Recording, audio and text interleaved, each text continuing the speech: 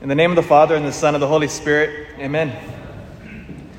As I mentioned last Sunday at the 10 a.m. Mass, how we had a powerful event that we hosted at the parish.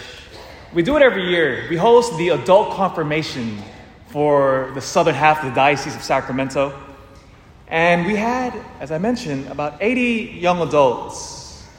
And they all came from all the different parishes and with their family and friends. And Bishop Soto was here, and he conferred the gift of confirmation upon them. And it was standing room only. We had 700 people packed in here like sardines. It was horrible as it sounded, just jam-packed. It was hot in here, as it always is with that many people. But it was a glorious occasion. So prior to confirmation, the bishop asks all of the confirmandi to stand. And then he puts his hands out like this. And I want to read you the prayer he uses before those 80 adults received confirmation. So imagine, the 80 are standing, Bishop Soto's hands are outstretched, and he said these words. All-powerful God, Father of our Lord Jesus Christ, by water and the Holy Spirit, you freed your sons and daughters from sin and gave them new life.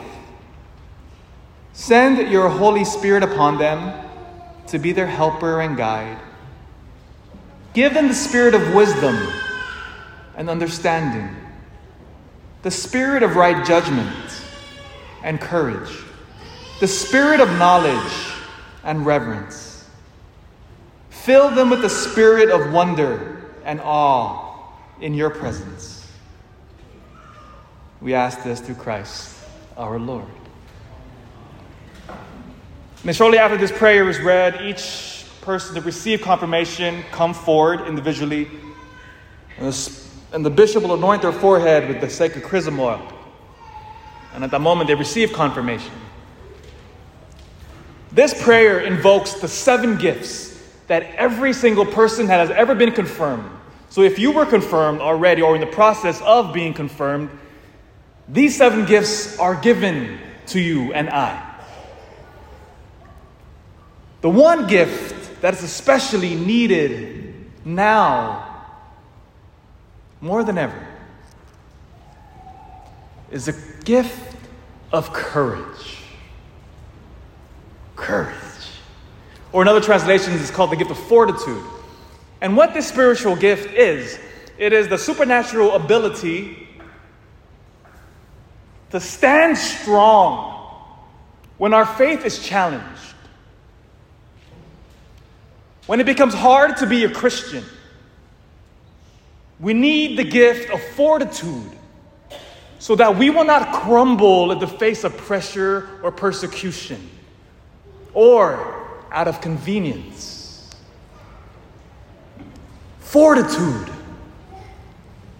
is the gift that we need now.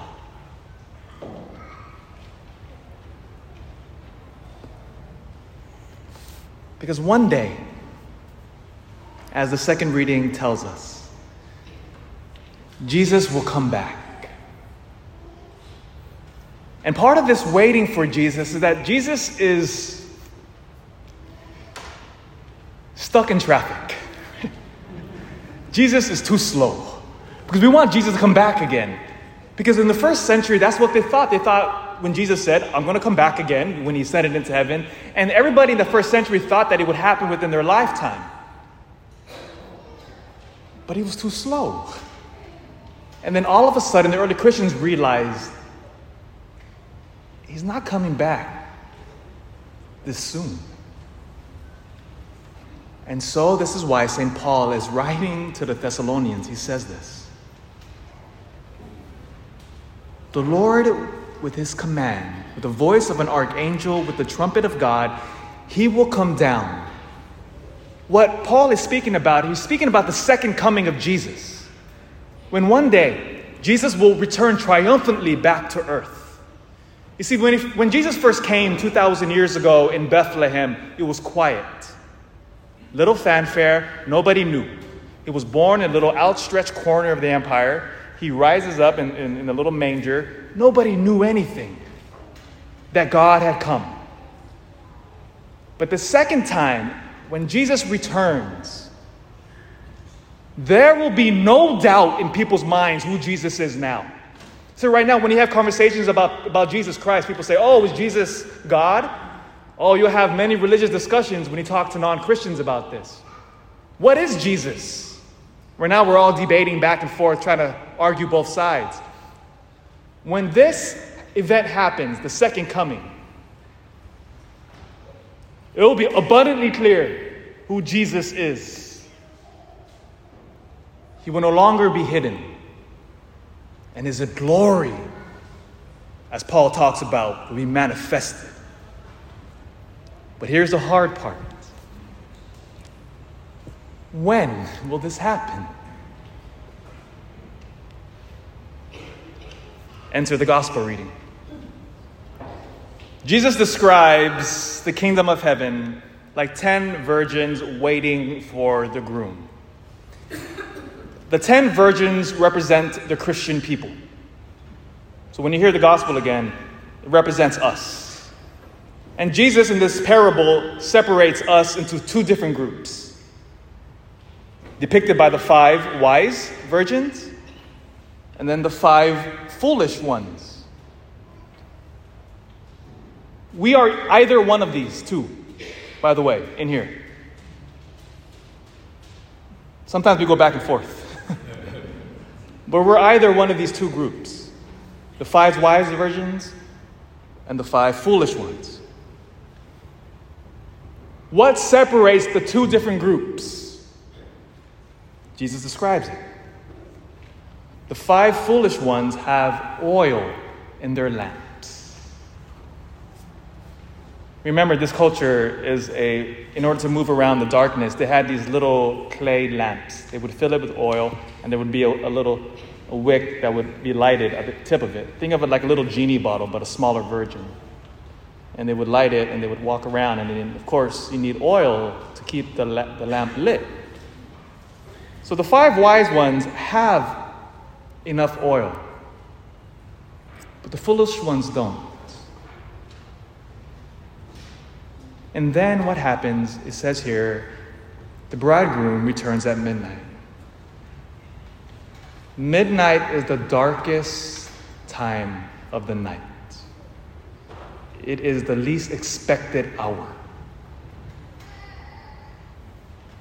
And what happened to the foolish ones is that they were not strong enough to wait.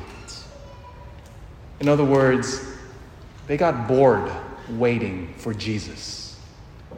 And when you get bored waiting to occupy their time, they got distracted by the world. And so when Jesus finally appears, they weren't ready. Now the question now becomes, well, what does this oil represent? Many saints and scholars have meditated and prayed about this reading. And the vast consensus of what the oil represents, it is a life of prayer. Prayer, my friends, is the oil.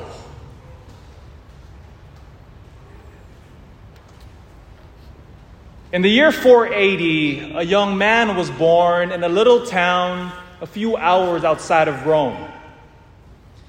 Little did anybody know, but this young man, when he was born, he would eventually found a new religious order that would change the course of human history.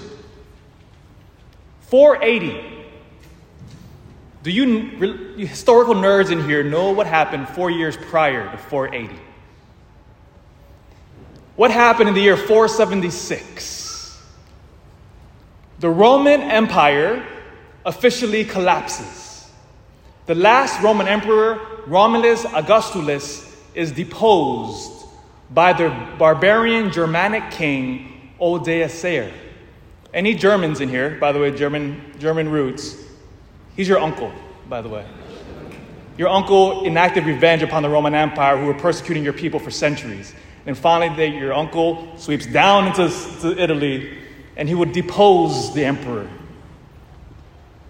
And the reason why they called you barbarians is because when they heard you speak German, it sounded like, to the Roman ear, bar, bar, bar, bar, bar. It sounded like gibberish. Hence the name barbarian.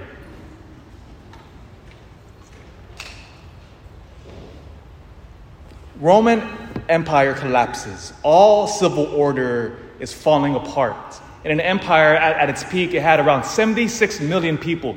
It stretched all the way from modern-day Scotland all the way to where now the war is in Israel. That was a vast empire. Now it's starting to collapse. The Catholic Church now fills that vacuum. Benedict would go and he would found this Benedictine order.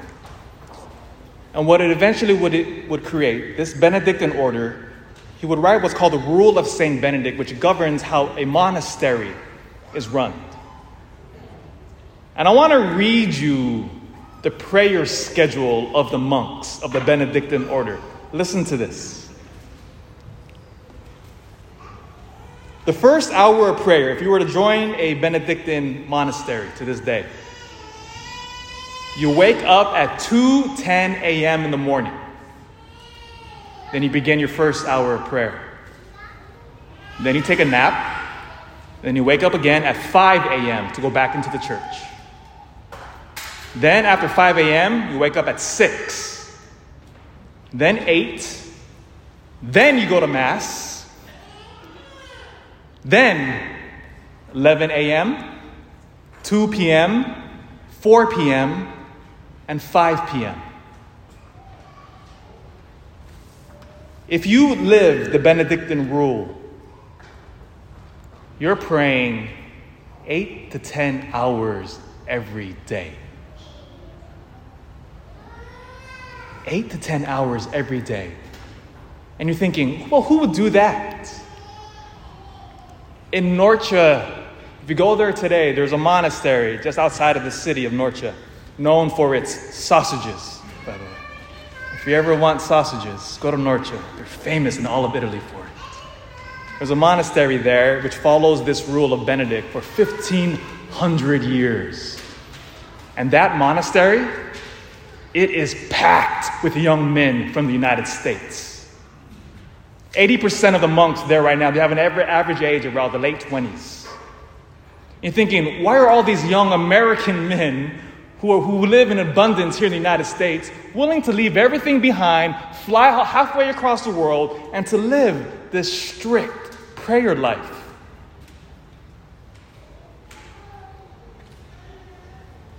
Well, because they found something, or rather, someone greater. And the monks and Benedict realized it. In order for us to stay strong in the faith, we need a deep prayer life. In Luke 18, Jesus says, "When the Son of Man returns, will he find faith on the earth?" He's saying, when I come back the second time, will there be any faithful Christians left? Again, why does he say that? Because he knows that we're constantly tempted and coerced to leave the faith. Whether through the bad witness of priests like myself or whatever else. The temptation to get bored with Jesus. And then he continues even further in Luke 13.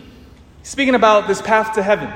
He calls it the narrow way, and he says to his disciples, "Try hard to enter through the narrow gate, for I tell you, many will try to enter, but they will not be strong enough." The oil is that Christian who prays every single day. And it must be every day in order to get stronger. Because what happens when we inculcate within us the rhythm of prayer every single day? We're built with spiritual muscles. In order to stand firm in the faith when Jesus takes too long. And it gives us that ability to withstand the boredom that comes with practicing the faith. In our parish, we have people that are professional bodybuilders that work at hours after hours and end in the gym. And especially when we see them, we're like, man, especially as men, we're like, man, give me some of your muscles. As men, we could always use more muscles, of course. If I were to go up to our parishioner and say, hey, you got too much muscles. Give me some of your muscle. What do you think he would say? You're an idiot. What are you talking about? I can't give you my muscles. There's only one way to get it. Hours after hours, discipline, hard work in order to get the muscle. The spiritual life is very similar. Praying every day, deepening our prayer life, which is why I love, by the way, the Catholic Mass. People always say, oh, the Mass is boring or structured. I said, that's where the power is. Because the beauty and the intelligence behind why, from the very beginning of Christianity, our worship was always structured, was that it is a call to deepen and to enter into the deeper levels of Christian prayer, rather than staying on the surface of ourselves, of constantly being entertained and running on emotions. Because sometimes we think our worship, the quality of one's worship, depends upon the quality of how I feel. No. These monks that are praying 8 to 10 hours a day, do you think they feel good? No. But through hard work and discipline, they've entered in to something far greater. Spiritual strength. Oil. And when we do all of that, notice what happens next. We will hear the opposite of what the foolish virgins heard when they come back, when they realize it's too late. They're pounding on the door. Jesus, let us into the banquet. Let us into the wedding. And look what our Lord here says. Amen, I say to you, I don't know who you are. Because their hearts were far from Jesus. They did not pray. They did not live the faith. Yeah, maybe they were knocking on the door. Jesus, what are you talking about, Jesus? I come to Mass every single Sunday and I sit in the pews. Just because our body is here doesn't mean our hearts are here either. But rather, the Christian that prays, the Christian that is wise, we hear the knock on the door when we're pounding on it, and the voice of our Lord say, my son, my daughter, come into the kingdom prepared for you from the foundation of the world.